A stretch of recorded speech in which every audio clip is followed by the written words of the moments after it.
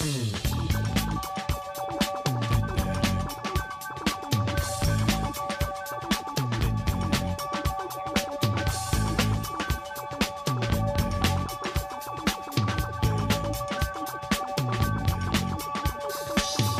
may find yourself living in a shotgun shack, and you may find yourself in another part of the world, and you may find yourself behind the wheel of a large automobile, and you may find yourself in a beautiful house with a beautiful wife, and you may ask yourself, well, how did I get here? Letting the days go by, let the water hold me down. Letting the days go by, water flowing underground into the blue again. Hey, how's it going, everybody? This is Chris. Welcome to episode 239 of X-Lapsed, which marks one entire year of X-Lapsed being a thing. As this episode is being released, it's exactly 1 year from the day that the first episode came out.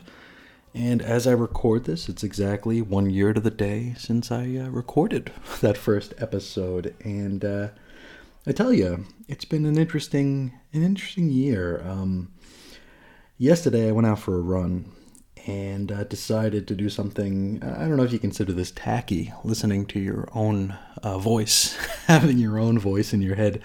Literally, I listened to the first episode of X-Lapsed, and it was interesting. It was funny.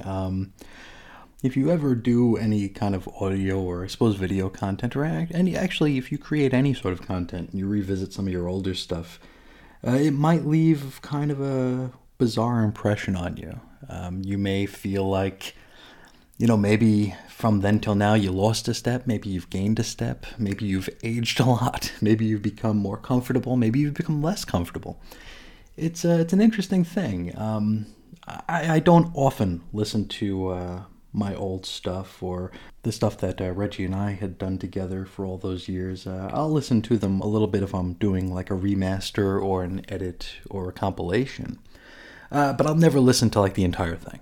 It won't be like start at zero, play it all the way through. It's usually just to, like, I'll import it, and if I see like there's a little wonkiness on the Audacity, I'll look into that and see if I need to up some noise or down some noise or make the waves look like they're a little bit more even. But insofar as actually sitting back and listening, it's something I do very seldom, and I recall doing so when I was tasked with pulling our Young Animal segments out of the Weird Science DC Comics podcast to, compile and put out on the channel here for our audience. And that was a little bit of a endeavor because those were very long episodes and our segment was a very short part of those very long episodes. So I had to kind of monitor and I had to listen to the entire thing to make sure I was cutting out the right bits and pieces and not leaving anything out and not taking too much. So I remember doing that probably, I think that was like 2018 or so, and we started doing the Young Animal segments in 2016.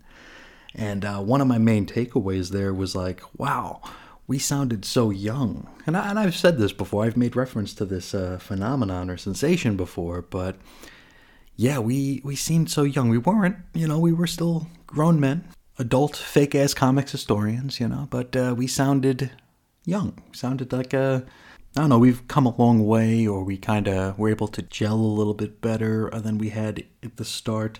And I mean, I don't mean to sound like I'm bragging or anything, because I still don't think I'm all that great to listen to. But it's weird when you revisit the older stuff and maybe thoughts of where you were when that was going on start flooding back. I mean, that's something we do as comics enthusiasts. We kind of get gestalty with it, right? We can remember things about when we experienced certain comics or when we bought certain comics. And, when you're part of something semi-creative, like putting out, comics-related audio, you can kind of place yourself where you were, what you were doing, how you were feeling when you did it. And despite the fact that, this channel has almost 700 episodes on it, I can remember a lot of them. And I had that weird sensation just yesterday on my run listening to X-Lapsed episode 1. And I mean, that wasn't very long ago. In the grand scheme of things, it was 1 year. I recorded that on August 31st of 2020 at like 10 o'clock at night because it was like something I was really nervous about doing. But in comparing that to how I feel that I am on the mic now, it's like, I don't want to say night and day because it's not totally different, but it's a little different. I feel like I was far less inclined to make any statements back then. I was very nebulous with my thoughts because I was afraid that I was wrong about most things. You know, if you ever listen to those old episodes, it's probably, you know, I thought I said things like waiting for the other shoe to drop, you know, too often. When really, what I said too often back then was I could be completely wrong. And I think I might still say that now, but definitely not as much as I did back then, because I feel like with every single theory that I laid out there, it was like, but I might be wrong. You know, because I didn't want to make a decisive statement that could come back and bite me, as if anybody cares, right? It's very interesting. And in addition to that lack of, I guess, confidence, was also this almost charming naivete about the direction that the X-Books were going to be going in, which, listening to it, it's very funny. There were some theories I made that turned out to be pretty close to what happened, if not exactly what happened, and there were some that were just like way the hell out there. Mostly because, I guess, to bring the chestnut back again, I was waiting for shoes to drop, right? You go into a big story like this that has a bit of a buzz, bit of a fanfare to it, where, you know, even avoiding spoilers and avoiding deeper discussion on the books that I was going to be getting into, all I knew was that, like, this was going to change everything, right? And when I hear something like that, I'm expecting maybe, you know, the changes we got were huge, right? We've talked about them at length here. We've talked about all the changes that came from Hoxpox and how they fundamentally changed the game. But in, like, the comic book world, it's we're used to changes, despite the fact that we're, you know, constantly berated for refusing change as comics fans. We're kind of accustomed to getting change. Status quos don't last very long, right? I mean, the status quo will always return, but there were a lot of changes along the way. A lot of things get added to the lore, a lot of things get taken out of the lore, and I was assuming, you know, incorrectly, that this was going to be something that kind of started us at zero. So as the changes were being implemented, they really didn't shock me as much as maybe they would have had I not gone in with a certain expectation. Because at the end of Powers of X number 6, I was just like, oh, that's it? You know? Not that it was a disappointment, but it was just like I was expecting something more than the usual Marvel, everything you thought you knew was wrong sort of a gig. But in any event, it was very fun to revisit and get my first thoughts on things like Krakoan, you know, Gateway Seeds, Wolverine being back. It's the first time I've read anything with Wolverine back in it.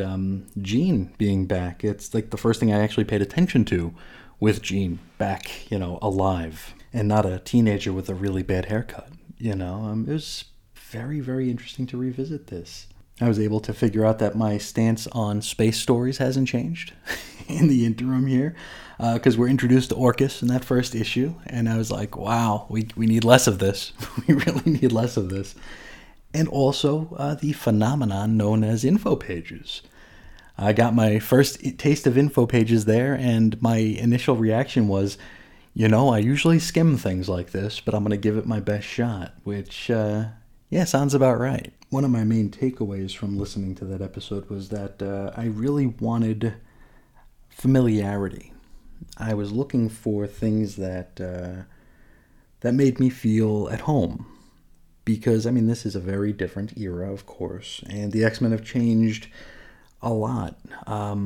It's weird. I talk about micro and macro a lot when we talk about certain books, and, you know, in the macro here, we can look at the X-Men over the course of the past several decades, and you can think like, okay, well, they haven't, you know, they're still what they are, right? They're still feared and hated. They're still this, they're still that. And then you look at it in the micro here. We squeeze the focus into, hey, I mean, I left the X-Men books in 2015, 2016, came back in 2019. So if we squeeze everything into 3 years, it's like, wow, there were a lot of changes.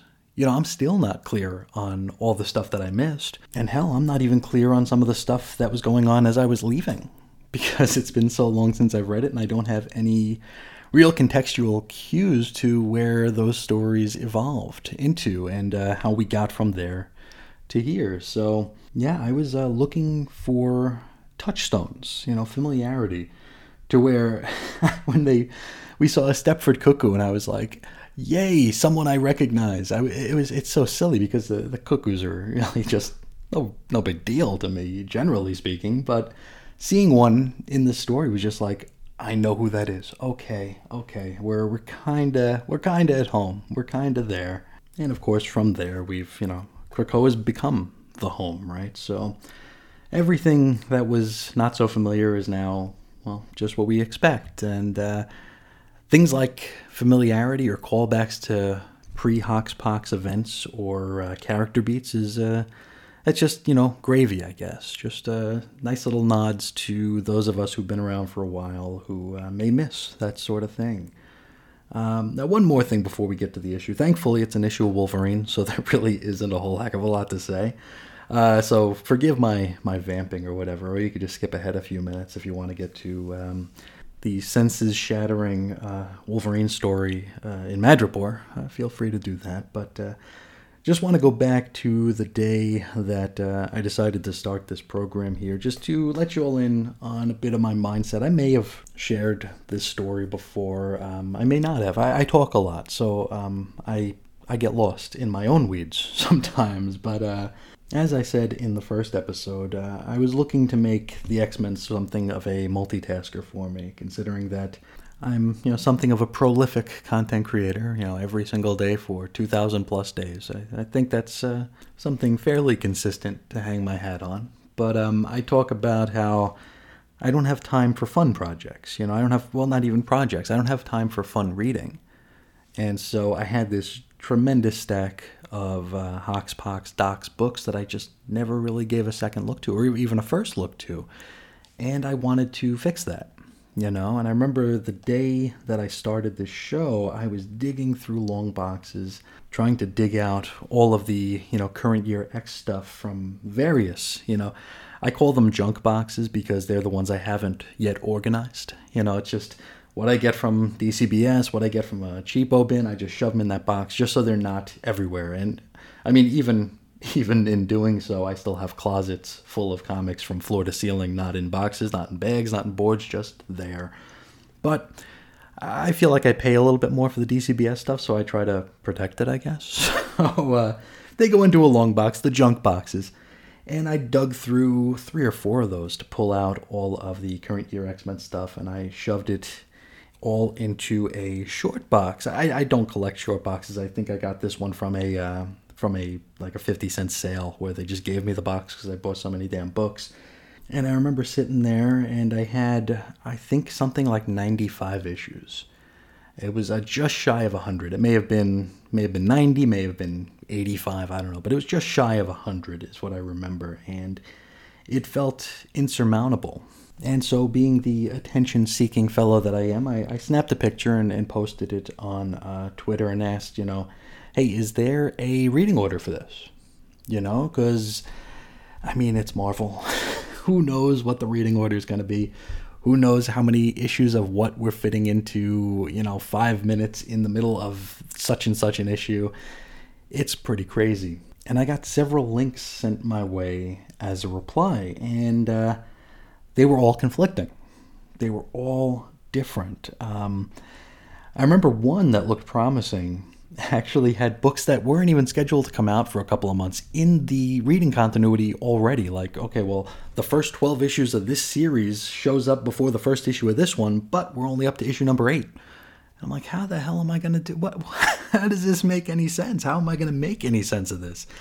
And I swear I must have sorted these books out 3 or 4 times that day, trying to put them in different, orders of how to approach this project. And it wasn't even a project at this point.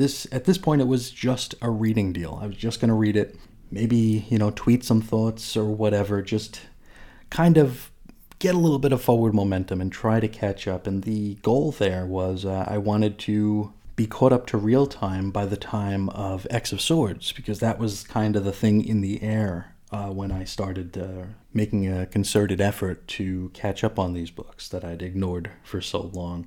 And so this was pretty early in the day on August 31st of 2020, and the short box sat next to me for most of the day, and I thought I would, start going through it. I figured if it was in my face constantly, I would have really no choice but to do it. Though at the same time, I had Hoxpox sitting on my nightstand for about 10 months at that point, unread. So who knows? I don't know what I was thinking. But as the day grew into evening, and I realized I didn't have any content to put out on Crisis on Infinite Earths the next day, I was like, you know what? Screw it. Let's read the first issue of House of X here and maybe put some thoughts together. Maybe do a fake-ass blog post, And so I figured, okay, sure, let's do it. So I read it, I took some notes, I tried to make those notes into actual, sentences and paragraphs, and I couldn't really do it with the inflection that I wanted to. Because, it's hard to gauge things like sarcasm or uncertainty or even things like self-depreciation in text. So it's like I didn't want to come across as though I was slighting this book here, because I actually quite enjoyed it. I just didn't understand most of it. And I've talked about my density for a while. I can be very, very dense. I can get lost in the scenery, where I'm looking for symbols where they may or may not exist. I fall for just about every red herring.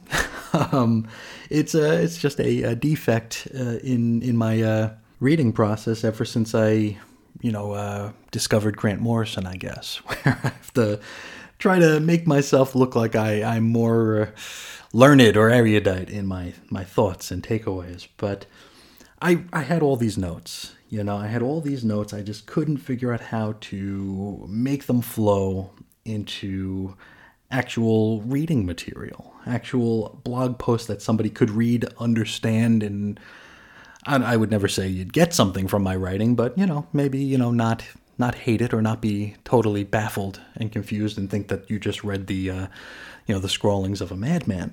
So I says to myself, okay, maybe this can be an episode of Crisis on Infinite Earths, and maybe it could become like its own little series within Crisis on Infinite Earths. We could, do 12 issues where we go through House of X and Powers of X, and just have it as episodes, 38 to 49 or 50 or whatever on Crisis on Infinite Earths. And I told myself, hey, if I can come up with decent cover art, album art for the podcast, then I do it. That was the deal I made with myself. And so I tried to figure out, how can I make this kind of stand out? If anybody's familiar with the old what would I even call it? Trade dress, I guess? Not exactly a trade dress, but there was a pattern or a design to all the old Chris and Reggie stuff that I was putting together and resharing, and it wasn't flashy. It was instantly identifiable because it was a trade dress. There was a banner on top, a banner on the bottom, a speech balloon with a number in it to tell you what episode it was. And the logo, the Cosmic Treadmill logo, was in there as well. Not very striking, but if you see it and you know what it is, you know what it is. But I wanted it to be, a little bit different from that. And I wanted to use the current Hoxpox Docs trade dress as, I wanted to borrow from it.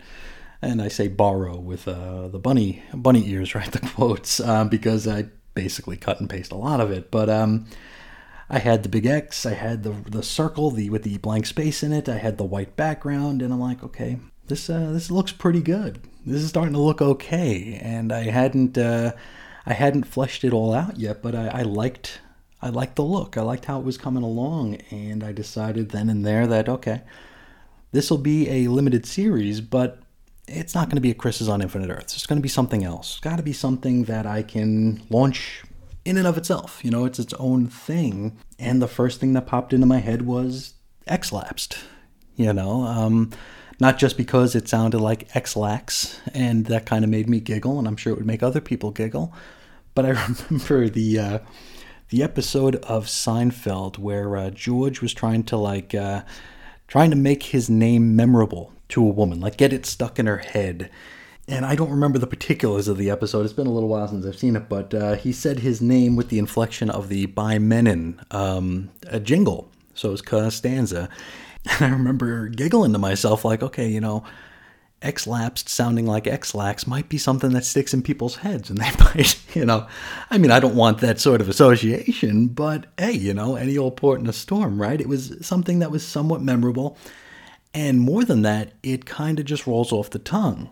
And so I set to downloading my Tom Muller alphabet and methodically cutting and pasting an LAPSEND and placing it in the blank space of the X-Lapsed trade dress. Then I snapped a picture of the cover of House of X #1, splatted it in there, switched around the layer so it was behind it, and it was like, okay, that looks good, but it looks busy. You know, it looks a little bit busy, so threw in the sepia tone on top of it, and I thought to myself, wow, you know, that doesn't look half bad. It looks kind of striking. And I mean, I don't usually think the things that I make are any good, but I was, I don't want to say proud, but I liked it. I thought it was cool. And so with that in there, I had to figure out what to do with all this damn white space around the image, right? And, you know, flipping to the double page spread of cred in these issues here, I'm seeing like a lot of, it's not so much binary code really, but it's little code and little, short words and underscores and dashes and colons and all that stuff. And I'm like, well, maybe I can use that. Maybe I can figure out a way to make that work with the show. And so, I mean, I don't know if anybody's noticed, but in the bottom left-hand corner of all the art for X-Lapsed, there's code. And that code actually means something, which, I mean, it might just look like filler, and you may think it's the same every time. Every single one is different. Every single one has the X-Lapsed episode number in it. It has the volume and issue of the book we're reading. It has the cover date of the issue we're reading, and it has the on-sale date of the issue we're reading. Every single one. And I mean, there might be mistakes in there since there's been, you know, almost 250 of them at this point, but they're all different. They're all different, and I pay special attention to it every single episode. Every time I put together some, you know, cover art, I make a point of ensuring we have that information in there. Now, the top right corner, I was able to find a Krakoan font, so I don't have to actually just cut out each of these letters like I do the Tom Muller stuff. This is something that is a font you can download. It's a Krakoan 3. You can find it fairly easily on the internet. And so I wanted to implement a little bit of Krakoan language on there. So in the top right corner, it says Chris and Reggie in Krakoan. I don't know if anybody's noticed that or thought it meant anything at all, but yeah, it does. It's there, and it's to me something of a tribute to my roots in this hobby. And while on the subject of Krakoan, if anybody's following along with the collected X-Lapsed that come out every Saturday, there's a lot of Krakoan text on those. The entire right side of the album art is it's a message. Every single time there is a message there. And it's usually me being snarky about something that we read that week. And it's all, you know, silliness and fun. And we get to the Empire stuff, and I'm kind of making fun of the Empire stuff over there. Fallen Angels gets made fun of. It's, I don't know, it's ways that I can tickle myself. And it's a neat little Easter egg that I don't know if anybody would ever take the time or have any interest in translating. But hey, it's there if anybody wants it. And if anybody were to write in and be like, hey, that was a good one, or hey, that was stupid, I would still be rather tickled that they even noticed in the first place. So with the artwork out of the way, and I was quite satisfied with how it came out, I decided, okay, well, this is what we're going to do. We're going to do this. I figured it would be 12 weeks, you know, just going through Hoxpox, getting myself to some steady ground so I could actually experience and enjoy the Dawn of X stuff on my own time after that. And by now, I think it was like 10:30 at night. And I was like, okay, I'm tired, but let's record this thing. It couldn't be longer than 15 minutes. I figured it was going to be a 15-minute thing, in and out. And, well, it was closer to 40 minutes. And I assumed that every episode was going to be like 10 minutes long after that. I wanted it to be under a half hour. And I figured that the half-hour ones would just be like the big ones, you know? And now, I mean, well, the half hour is the short one. I mean, we're 25 minutes into this episode already, and not that we have a whole lot to say about Wolverine and Madripoor, but I mean, we haven't even started yet. So, I mean, that might just be an indictment on the fact that I talk a lot. But what it really is at this point is the acknowledgement that we've built a wonderful little community here, full of folks who want to engage and who are following along and want to share their thoughts about these issues, and they give me the opportunity to return with my thoughts, and we get to revisit thoughts and just have the conversations that I always wanted to have. I mean, I don't have a whole lot of in-real-life friends, and even fewer, or actually none, that read comics. So these aren't conversations that I get to have. These aren't conversations that I've ever had since I was a teenager, where me and my friends would go to the comic store every day. So it's wonderful to have this little community here where we're on this little journey together and we're sharing thoughts. And it's hard for me to put into words what it means to me. So it's very, very wonderful. And I'm sure we'll get to some sappy thank yous at the end of this episode, but I definitely want to say thank you now as well, because without you all, there's no way this would still be a thing. There's probably no way that this would have made it to the final episode of Powers of X, if not for the folks who reached out and started sharing their thoughts and helped to motivate me to keep going at times where, I mean, Hoxpox was great. There were some slow bits, especially for me thinking about X cubed, the 1,000 years later. Don't care about that stuff, but I was able to push through. I was able to give my thoughts because people were giving me their thoughts, and we were able to exchange ideas, and it was just, it made all the difference. And even to this day, a year later, it continues to make all the difference here. I love hearing from people. I love sharing everybody's thoughts. I just love the idea that we've, made this little community, this little reading club. It's not something I ever thought I'd be able to do. So at this point, a year ago, I'm really starting to pick up like steam, right? I'm starting to really get motivated to do this. And it takes a lot for me to actually make a first move, when it comes to starting a project here. I've never wanted to be the guy who started a project and didn't finish it. I think they call that pod fading. I didn't want to be that guy.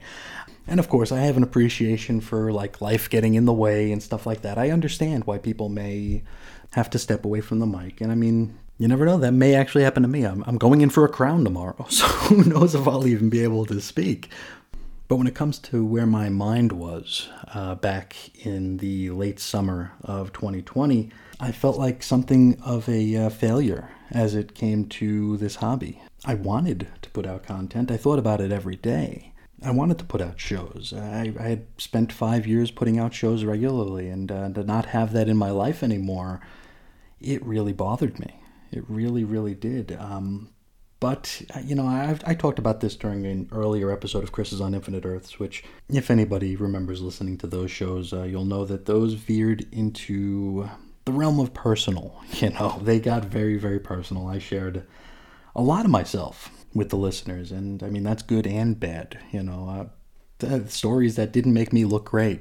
I shared a lot of stories, and I also shared a lot of my thought process as it pertains to, and I don't want to go, even deeper on a tangent, but we're already here, as it pertained to putting out content post-Reggie. And if you remember listening to those episodes, you'll know that I felt, and continue to feel, a lot of guilt in that I'm still able to do this, and maybe most of all, that I still want to do it. Generally speaking, I compartmentalize a lot of bits and pieces of my life, and I've talked about this at length on Crisis on Infinite Earths as well, Like, if I leave a job, all the friends I made there are put in that box. They're put in that job box, and our paths will never cross again, at least not on purpose.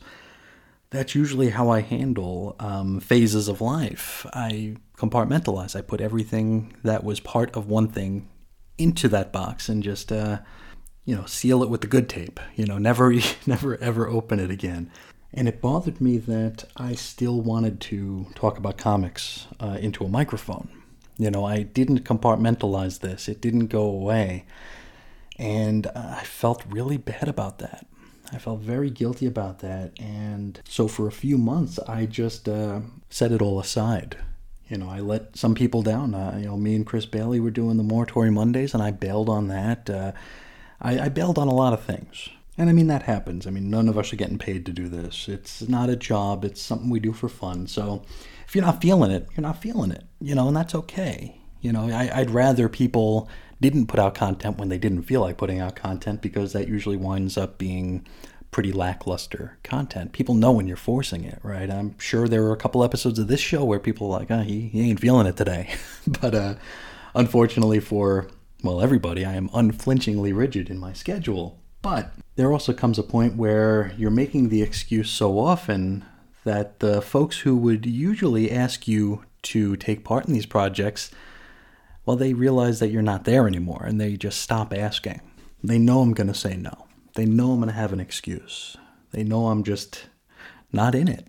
And that's why it was so important for me to launch this X-Lapsed project and be consistent. I figured it was going to be weekly. I thought it was going to be once a week, 12 weeks, and that would be it. It would be its own little thing, and then maybe eventually down the line I can compile it into one big episode, put it out, and maybe move on to something else, maybe not move on to anything ever again. Maybe that would just be my swan song in audio content. Well, it didn't turn out to be the case. I put out the first episode on August 31st for release on September 1st, and that night I went to bed and I read Powers of X #1. The next morning I woke up, wrote a script, and sat there looking at it for a bit, and I thought, hey, I don't feel like waiting an entire week to put this out. And I thought to myself, would it be too much to put out 2 shows 2 days in a row? And I thought to myself, you know what, there's no such thing as rules, right? I think I always hold myself to these weird rules that just don't exist. I came into this hobby with the understanding that podcasts were once a week. That was kind of the deal. And I think that just sunk into my psyche and my work ethic. And I was just like, I could do 2 shows in 2 days. Who's going to care? I'm not breaking any rules. And if anybody has a problem with it, they probably weren't going to listen to the show anyway. So it's certainly something I can do. And that's how it starts, I get motivated. It's hard to get me motivated, especially last summer. I was not in it. So when the wheel started to move and motivation started to come in, and then I started getting feedback, and people were sharing, their thoughts and warning me about how the Dawn of X books might not live up to the Hoxpox books. Well, not only was my interest piqued, but I felt like I wasn't in this alone. And I've said this before, I'm sure I'll say it again. Podcasting, content creation, writing, recording, it's a lonely, lonely process. And of course, I'm talking about doing things solo. It can be devastatingly lonely. So getting feedback and hearing from people and knowing that folks out there are actually listening and not just, downloading because they've already subscribed to the channel, it meant a lot to me, and it really helped to fuel my motivation and kept me going. And so, a week or 2 later, we made it through the initial Hoxpox run, and I had this odd feeling of accomplishment. And at the end of the day, it's very silly to feel like it's an accomplishment to talk about comic books into a microphone by myself in a room, but in this life, we take whatever victory we can get. And I can compare this feeling of accomplishment to the feeling I had when I finished up my Action Comics Daily project over at Chris's on Infinite Earths, where I spent, 10 or 11 months going through every single story in Action Comics Weekly. And when you get to the end of it, it's like there's this weird relief because it's done. You did it. It's all there, and it'll forever be something of a resource, But at the same time, there's a sadness because that was it was appointment writing. It was appointment reading. It was something that became part of my everyday, and then it was gone. And so as I was getting closer to wrapping up Hoxpox, it became more and more apparent that I was going to want to keep on with the show. There was going to be an X-Lapsed episode 13, which I didn't think was going to be a thing. And the fact that it is and was a thing is all thanks to the folks that reached out to me. It's all thanks to them. You don't need me to tell you that 2020 was a very lonely year for a lot of people, so anything that makes you feel a little less alone is welcome, right? And about 3/4 of the way through our Hoxpox coverage, I got an email that I didn't feel comfortable sharing on the air, but this person wrote in and thanked me for being there every day because it was a particularly hard time in their life, and they were going through some stuff. I mean, it was pandemic. People are feeling detached. People are scared. People are losing people that they love. And this person wrote in to thank me for being consistent, for being there, being a companion over the course of those past couple of weeks. And it really moved me because I've been there. I think a lot of us have been there, pandemic or not. When you're, in a bad time, you look for things that give you comfort. When things are uncertain, you look for something dependable, something that you can count on, something consistent, and it becomes part of your day. And I've been there. I'm sure we've all been there, right? And the knowledge that even in uncertain times there's something you can count on is a comfort.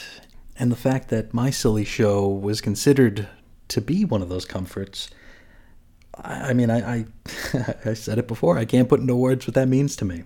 And as much as the show may have become a comfort to them, it also became a comfort to me because it was something that I did every day. It became a tradition. I got used to setting my alarm for a couple hours before I usually get up so I can have a script written before the day actually begins. I mean, it's become part of my routine and ultimately part of my life. And, over the past year, we've had highs, we've had lows, we've had X-Corp. I've probably shed 85 to 90% of the listenership from the old Chris and Reggie channel, in that, this is my first niche within a niche project. And, of course, not all niches serve all audiences, but it's been an experience. It's definitely been an experience, and despite some of the frustrations that I've had, I don't know that I would trade it. I've made a lot of friends this year. I've strengthened some existing friendships this year, and you'll hear from some of those folks a little bit later on in this episode, but that's kind of the goal. That's what it's all about, right? Way back in 2016, when I had hit 100 days straight of blogging at Chris's on Infinite Earth, someone asked me what my goal was. Like, was I looking to monetize? Was I looking to get on comp lists for DC and Marvel? What was my goal? What did I want out of this? Was I trying to get comp passes to conventions? And what it came down to for me was the 2 Fs. It was fun and friends. And I suppose a third F could be frustration, because I think maybe it's healthy to have a little bit of frustration in your life, because that'll keep you improving in what you do, or keep the passion levels a little higher than maybe you otherwise would have. But on all 3 fronts, I feel like it's a success. It's not something I say often, and it's certainly not a success via other metrics, but for the ones that matter, I'd say yeah, it is. So wow, we're like 40 minutes in and we haven't even talked about our comic yet. So thank you for listening to this extended trip into Flashback Land. And I'll try to remember to put a timestamp in here. If people don't want to listen to my blibba blabba and just want to find out what Wolverine's doing in Madripoor, well, they'll be able to click right up to here. But let's get into it. Let's finally get into the issue here. This is Wolverine Volume 7, number 14. Had a September 2021 cover date and a legacy number of 356. Story's called The Unusual Suspects. Written by Benjamin Percy with art by Adam Kubert, or Kubert. I never know how to say that name. Colors Frank Martin, letters VC's Corey Petit, designs Tom Muller, head of X for now Hickman, edits Amaro, Basso, White, Cebulski, cover price $4, went on sale July 28 of 2021. Now we open with Wolverine at a Madripoorian shell game. And I bet you didn't know that this place is lawless, because it sure is. Now, you might be asking why Wolverine's even in Madripoor. Well, no, you're probably not asking that, since we've been in Madripoor like 1 billion times since this era began. But if you were to ask, well, I've got an answer for you. He's here to look into the Marauder that done got blowed up during the Hellfire Gala. And so we see it still smoldering in Madripoor Bay. So, it's still smoking. Now, Wolverine gives us a little bit of the catch-up here. Now, the Shi'ar delivered an oodle of logic diamonds to Emma Frost, which she does not remember ever asking for. The diamonds were loaded onto the Marauder, and Christian Frost was set to take them back to Krakoa, and they were going to go to the Cerebro Cradles. Quite why they couldn't just use a gateway for this, I couldn't tell you. In any event, Christian was tossed overboard somewhere in the North Atlantic. He did survive, but he's hypothermic and unconscious. The ship then entered a gateway, arrived in Madripoor, and went boom. Okay, well, first I didn't know that there were gates in the sea large enough to transport entire ships. But in fairness, I didn't know that there weren't either. Though, if Call Me Kate is the captain of the Marauder, well, then the sea gates would be pretty useless anyway, right? I mean, she can't... Are we supposed to remember? Who cares? Okay, let's move on. Wolverine enters the Marauder to look for clues, and what he finds are... Russians. It's always Russians. So we've got a mention of Madripoor being a lawless place, and we've got Russians. We're only 2 pages in. Now, we are just a Ben Percy using an info page to give us straight dialogue away from getting the trifecta here. Anyway, the Russians are all dead, and there are signs of melting in the floor of the hull. Double-page spread of roll call and cred. Our characters include Wolverine and Sage. We rejoin Logan as he's about to interrogate the harbor master of Madripoor Bay in search of some answers. Well, dude ain't fitting to talk, and he claims he didn't see nothing. Then, Emma Frost enters the scene to force the issue psychically. Wolverine isn't sure why she's here, and so she pulls rank, claiming that he has now been conscripted into Hellfire trading business and basically has to answer to her. But he's here as a member of X-Force. I thought they were pretty much untouchable insofar as people pulling rank on them. I mean, Percy does write X-Force, right? He kind of pressed the issue that X-Force is above even the Quiet Council in terms of shot calling. I guess maybe Hellfire trading trumps even them? Who cares? Emma reads the harbor master's mind, and she sees what went down. The Marauder pulled into port, lowered its flag to half-mast, which signaled for the Russian baddies to approach. 15 to 20 minutes later, the thing was in flames. Only one person survived, and Emma hopes that he might have a little bit more insight. And so, Wolverine pays the fella a visit at Moira McTaggart General Hospital. And, hey, maybe that will be the next Teenie Howard series we get. Maybe Hoxpital, starring Cecilia Reyes acting completely out of character? Anyway, the survivor kind of looks like a mummy. He's been badly injured, and he ain't keen on spilling any beans, but our Logan is able to convince him that it's in his best interest to do so. So, here's the thing. The Russians boarded the ship as signaled, but they were just lured there by one of the mutants from Dark Knight Returns. Well, he's a hulking fellow, who we will officially meet a little bit later. But first, an info page, which features straight dialogue. So someone sound the klaxon here. We got the Percy trifecta. Well, I guess in fairness, there's also some sage analysis at the bottom of the page. We do get a name for the survivor of the Marauder here. It's Anthony Kriev, or Kriev. As if anybody gives a crap. She deduces that this was a setup. And we all read the last few pages. It sure seemed like a setup. But thanks all the same for the clarification there, Sage. You're sure earning your appearance in the roll call this time out. Back to comics, and Wolverine is at the point. Sage suggests that the Russians might have stolen the logic diamonds, since they already have the Cerebro sword that nobody's expressed any interest in getting back since it was stolen like 10 issues ago.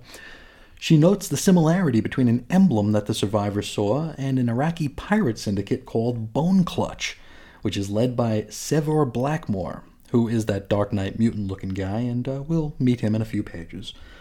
Now, Sage mentions that there was a convergence with Arakko, which, well, maybe that word doesn't mean what I thought it did. I don't remember there being a convergence. I mean, the islands didn't merge. I don't know. Info page. Sage's logbook regarding some outstanding queries from the Gala. Query the first, the Shi'ar. Why in the hell would they deliver diamonds that Emma didn't remember ordering? 2, Terra Verde. Still? I thought this got cleared up. Is Percy not even reading his own books anymore? 3, Madripoor. Now, this whole thing feels like a shell game, which, hey, we opened this issue with a literal shell game, so this is what we in the biz call depth. So, back to Madripoor, where Wolverine is going to confront the Iraqi pirates. Now, he does so while narrating about how lawless Madripoor is, in case we didn't quite get it the first dozen times. It also kind of takes for granted that there's a high town and a low town in Madripoor. I thought high town was kind of, corrupt in another way, instead of the lawlessness of low town, but what the hell do I know? Now, Sevor Blackmore rides up on a spiky-looking jet ski gimmick, and looks like the two are about to joust.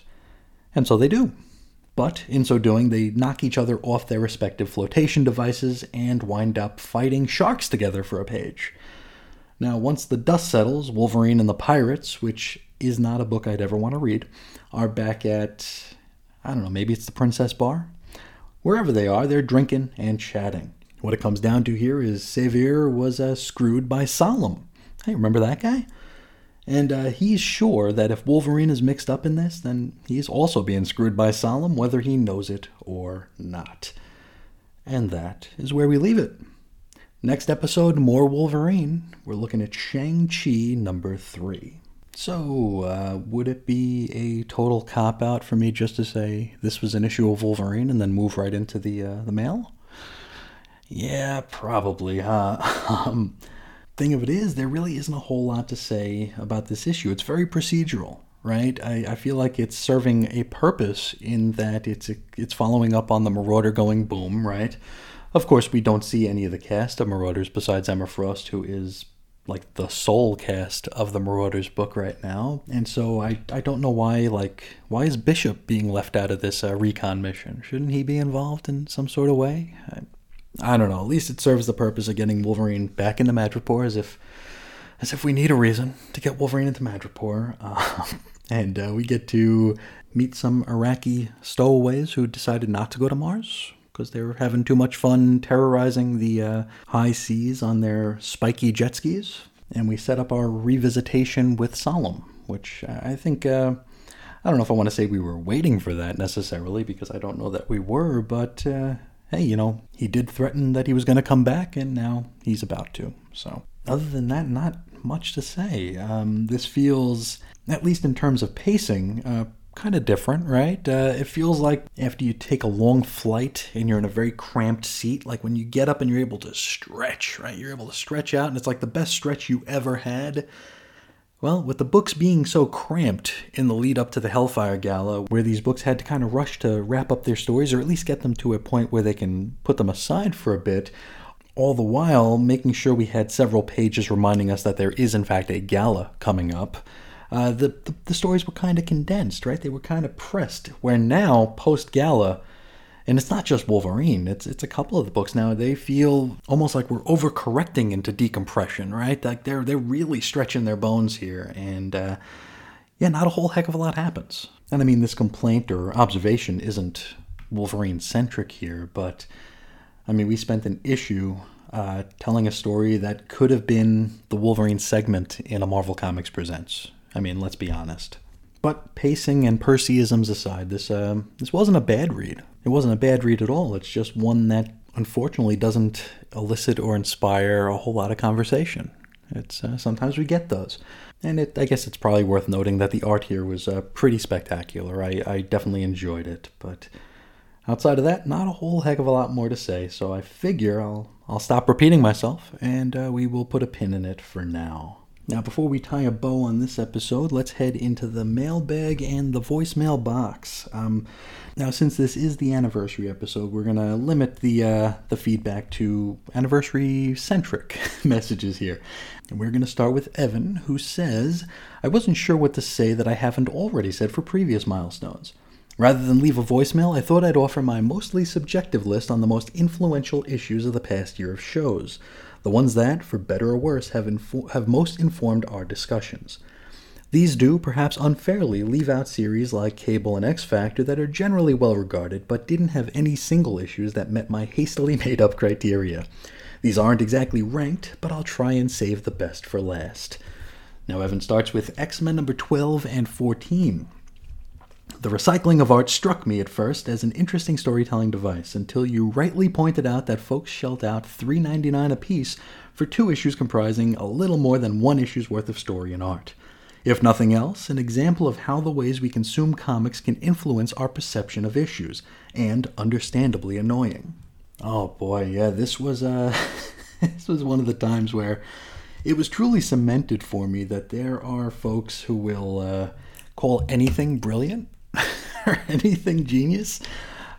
Folks were very polarized on this issue. Some people called it out like I did, saying that this was lazy and a kind of ballsy move to ask for, full price for basically the same thing, just with some minor dialogue changes and a framing sequence. But there were folks out there who referred to this as genius and brilliant and, quote, Hickman style. Now, I've talked a lot about my love of Paul O'Brien's writing. Now, Paul O'Brien of the X-Axis, definitely, one of the giants among X-Men commentators out there, and has been for like 30 years at this point. And I've been trying to catch up with his blog, and he's doing annotations of all of the Hox, Pox, Docs, Rock, Sox era books.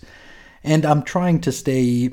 I'm very, very early in his annotations now. I'm probably in the first wave of Dawn of X now. I don't get to visit it quite as often as I want to, but I'm also purposely far behind because I don't want to accidentally inadvertently influence my own takes on these issues.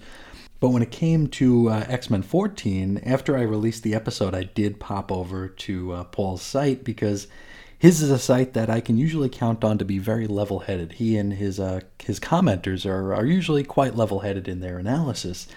And I felt validated because they felt ripped off too. So I didn't feel like I was being petty, or if I was being, maybe just not seeing the true art and the brilliance of this gimmick. But of course, at the end of the day, mileage can and will vary. Back to Evan. Wolverine number 6 and X-Force number 13.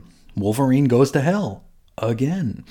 Maybe I was the only one harping on the story, which at 2 issues seemed way too long. Clearly, I'm not over it. And you're right, that really shouldn't have been stretched out. But, at the end of the day, X of Swords should not have been stretched out quite as long as it was. Maybe this is just an indictment on having one writer write a couple books in a line of books where they kind of have to cross over with each other during the big crossovers.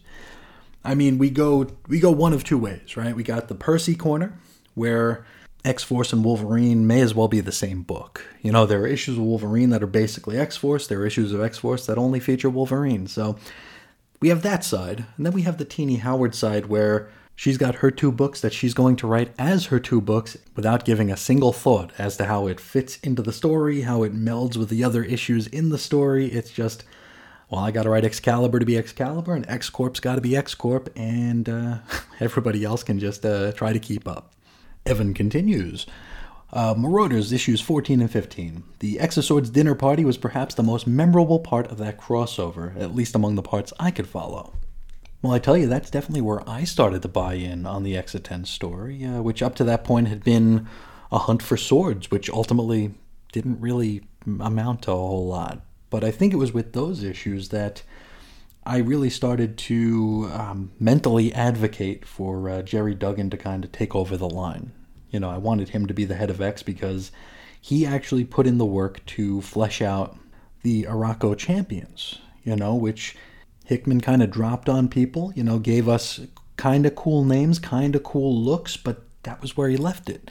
And I mean, I've always referenced back to the antler-headed aliens from his Avengers run as just characters who don't really have any character.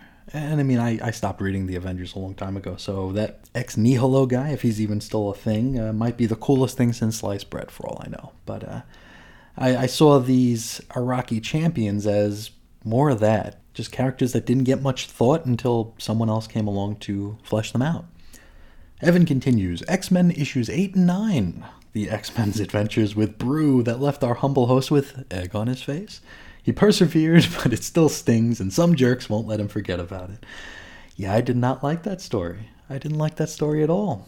But at least it set Brew up for his wonderful run in the X of Tens event, which you and I discussed during episode 200, which was a really good time. X-Men number 6, a return to the Hoxpox events and atmosphere of the revelation of the threat bubbling beneath the surface that could lead to an inferno. Yes, of course, that is the Mystique sort of solo issue where we get to see what happened to the Orcus Forge from her point of view. And we also found out that, she knows some stuff. And that stuff is about to start bearing fruit in the books today. Hellions number 4. I don't know if any of us were looking forward to this series, but I know a lot of us enjoy it. To me, this was the issue where it solidified as something special with Madeline Pryor's death and resurrection denial. Listening to the episode helped elevate it as well. And I don't need to tell you how much I agree with that sentiment because, that was a big issue. Very subtle in the way it told the story, but very poignant as well. Definitely one of the highlights of this entire era. And the book itself, I mean, Hellions as a whole, is just a phenomenally fun read each and every time out. Evan continues, X-Force issues 7 and 8. Domino and Colossus discussing the ethics of suicide in the Age of Resurrection continues to pop up in our talking time. Absolutely, yes.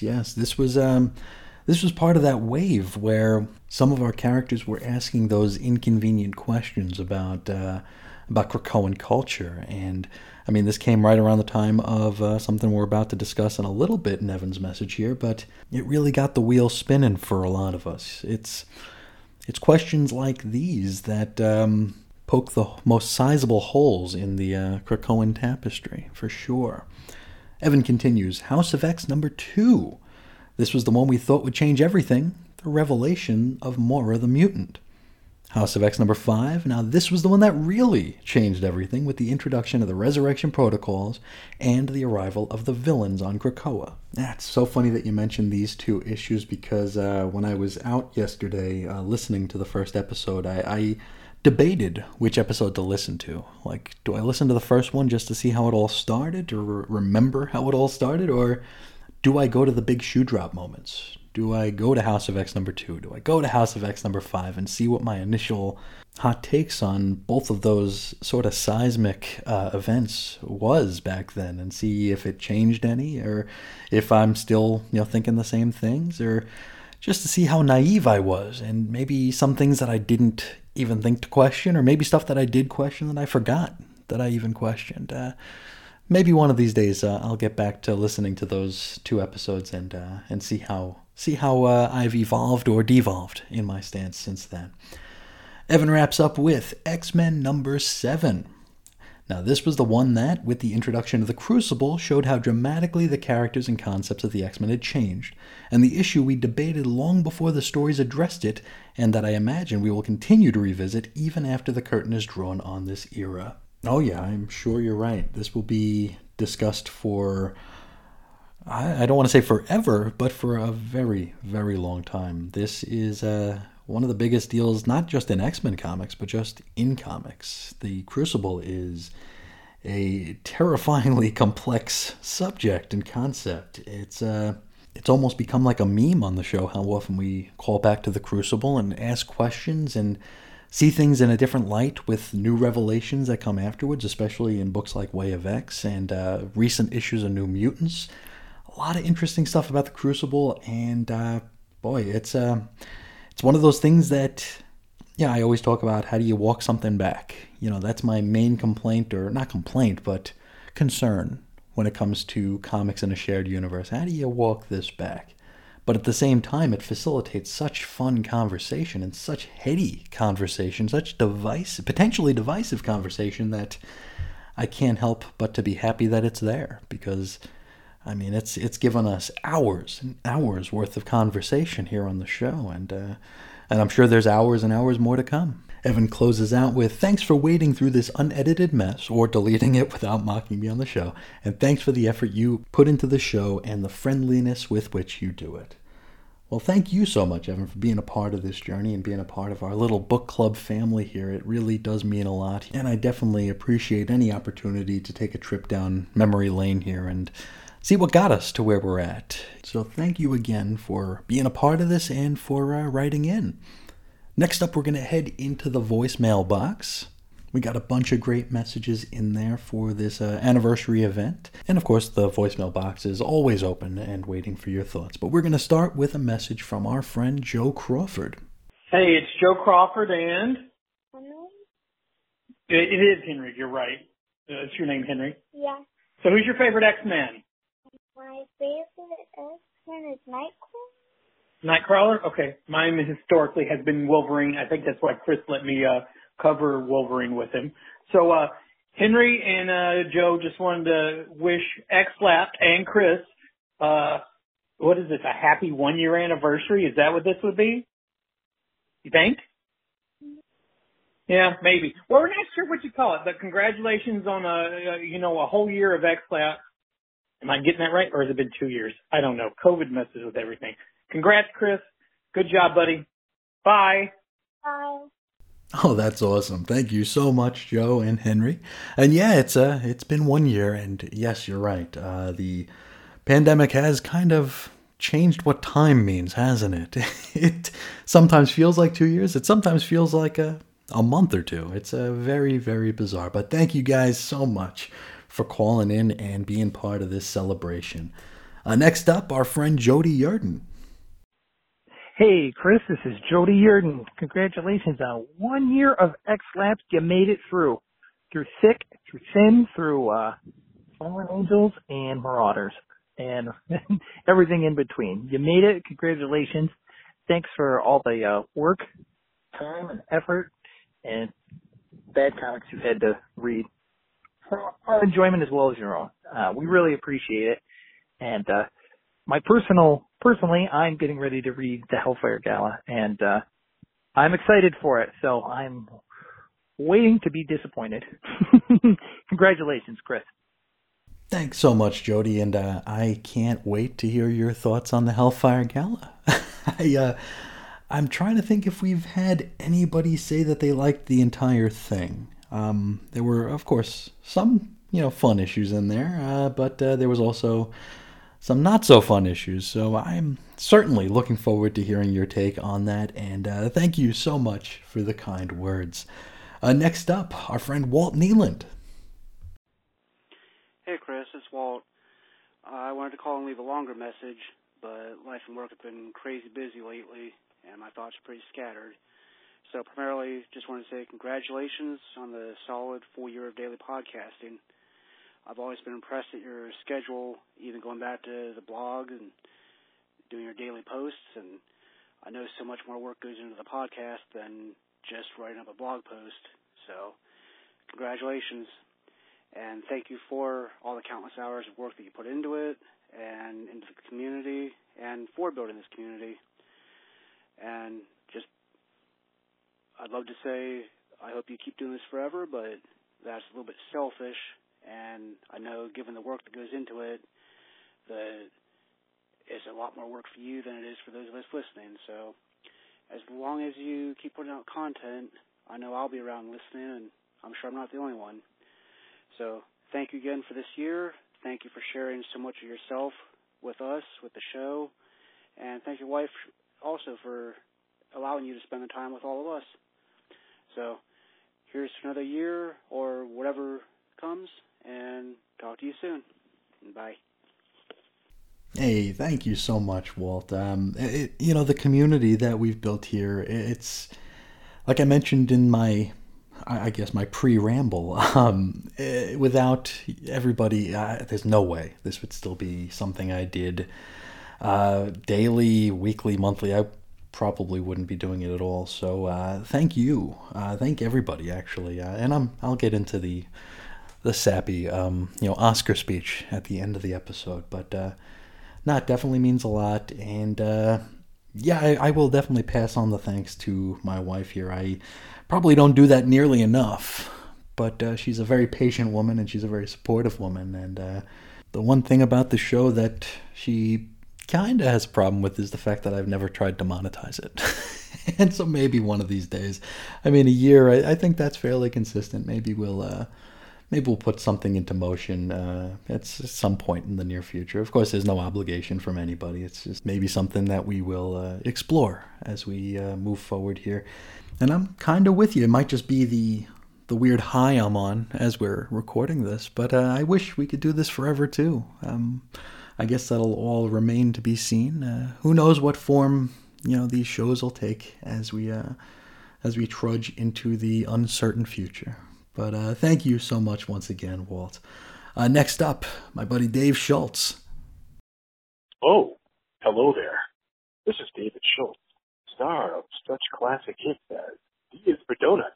Is the water wet? You bet. I'm just calling to congratulate Chris on a year of X-Lab. It's quite a milestone and many that you've already had. So, for you, my friend, huzzah, congratulations, and a round of applause. Maybe someday you'll be as cool as me. Well, thank you, Dave. I don't know if I'll ever be as cool. I don't think that's ever been a word that's been used to describe me. I could think of a lot of words that have been used to describe me, but that, unfortunately, at least to this point, is not one of them. But thank you so much for your kind words and all of your support throughout the years, buddy. I really, really appreciate it. Next up, we're going to our friend Jeremiah. Hi, Jeremiah Jones here, first-time caller, long-time listener. Just wanted to say I listened to the X-Men sized podcast. I had read that comic before listening to the podcast, thought it was okay. Listened to your podcast, realized I missed a whole ton of stuff. Now I need to go back and reread it. Anyway, take care, keep it up, we'll talk to you. Well, thanks so much for listening and being there, Jeremiah. And hey, it's kind of what we do here, right? We bring up points that others may miss, and sometimes facilitate rereads and re-experiences. But thank you once again for being there and all your support. Next up, we're going to go to our friend Jesse. Hey, Chris. This is Jesse, just calling to wish you and congratulate you on 1 year of podcasting with X-Lapsed and the X-Lapsed anniversary. That's kind of hard to say. But congratulations. You should probably take some time off. Go take your wife up to Washington and get your anniversary in. But thank you. Keep up the great work, and I look forward to hearing from you. See ya. Hey, thanks so much, Jesse. And yeah, maybe one of these days I'll get back up to Washington. I don't know if I've mentioned the reasons why we haven't gone to Washington, but we lost our dog sitter. Our dog sitter moved away, and we've got 3 very little dogs, and we're very, very crazy about our dogs, and we're always worried that something's going to happen, and we don't trust easily. So it's almost as though we've accepted that we're just never going to travel again, unfortunately. But maybe that'll change. Hopefully that'll change. And insofar as taking a break or a vacation, I did mention that I'm getting a crown put on tomorrow, so we'll see if I'm in any condition to talk, or if I'll have to use Microsoft Sam. I'll just have him dictate my next episode. No, that would be awful. But we'll see. Thank you so much for all your support. Next up, our friend Andrew Franklin. Hi, Chris. This is Andrew calling just to congratulate you on a whole year of daily podcasts for X-Lapsed. A feat that is well, hard to believe, really. Not something I could do. I remember when you started this show, I'm very much enjoying, in hindsight, your wild theories and the edge of the seat nature of you going through House of X, Powers of X, knowing what had happened, and then you rolling into the daily coverage of the series, of series that I had passed on for one reason or another, until I was moved to start reading again. Something that I haven't done in about 2 decades of Marvel publications. I started actually reading X-Men again, and I've enjoyed some of it, as I'm sure you probably know. But it has been a lot of fun talking to people and hearing you talk about the books, what's good, what's not so good, but just being able to talk X-Men again has been really great. And without you doing this show, I wouldn't have been thinking about X-Men or reading it or, doing any of that. So I just want to thank you for all your efforts. I really appreciate it. I know everyone who listens to the show does. Here's to maybe a year more of X-Lapsed. All right, Chris. Talk to you later. Thank you so much, Andrew. Yeah, this is interesting. I haven't listened to any of these before recording. I didn't want. I wanted to give everybody my fresh take, just like I do with the books, with the voicemails here. So, yeah, I feel a little sideswiped and not prepared, but thank you. The little community we've got, folks talking X-Men, you being back into X-Men, that's just amazing stuff. It's stuff that, a year ago when we started this, I never thought any of this was possible. And I mean, these are little victories, right? This is, it's just, I don't know, it's really, really cool. It's really cool, and it means so much to me. Now, we've got one last voicemail for today that came in just under the wire as far as our recording is concerned, and it's from our friend Jason. Hi, Chris. This is Jason from Rhode Island, hoping I got this in before the anniversary buzzer. Congrats on the milestone, and thanks for being our constant companion through what's been a bit of an interesting year. So, until Sinister Secrets moves to Substack, continue to make mine X-Lapsed. Yes, you just beat the buzzer for this episode, so thank you so much for calling in, Jason. And let's hope the Sinister Secrets don't go to Substack, because I still don't know what a Substack is, and I don't think I want to. I've talked before about how, how unbroad my horizons about comics have become over these past, decade or so. Used to be I would try everything. Used to be I'd go to the shop and I would just grab, buy whatever was there, whatever small press company, mini comics. I would always just hunger for these stories that don't have anything to do with Marvel continuity or DC continuity. And well, in my as I approach middle age here, I find I just don't have the headspace for all that. So it's got to be something that adds to the lore of something that I am already invested in. So let's hope that there's no Sinister Secrets on whatever a Substack is. But thank you so much for calling in. And that, my friends, will do it for this episode here. I'll hop into the contact information. If you'd like to get a hold of me, you could do so several different ways. You could find me on Twitter at Ace Comics. You can shoot me an email over to weirdcomicshistory@gmail.com, or you can call into the voicemail box at 623-396-JERK. For blog posts and show notes, you can head over to chrisisoninfiniteearths.com. You could also join us on Facebook. Our little group is 90s X-Men. Finally, for the complete archives, it's chrisandreggie.podbean.com, available, where it is, or it's available anywhere the internet aggregates noise.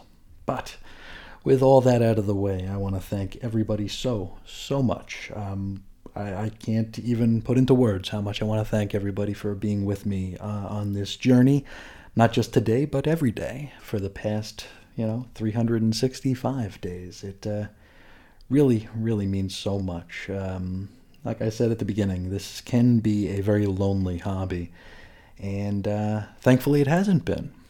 Despite the fact that I'm sitting in a room talking to myself, I don't feel alone. which that's a really cool feeling. So thank you all so much from the bottom of my heart for being there with me and being on this journey and helping to keep me company while I hope to help keep you company.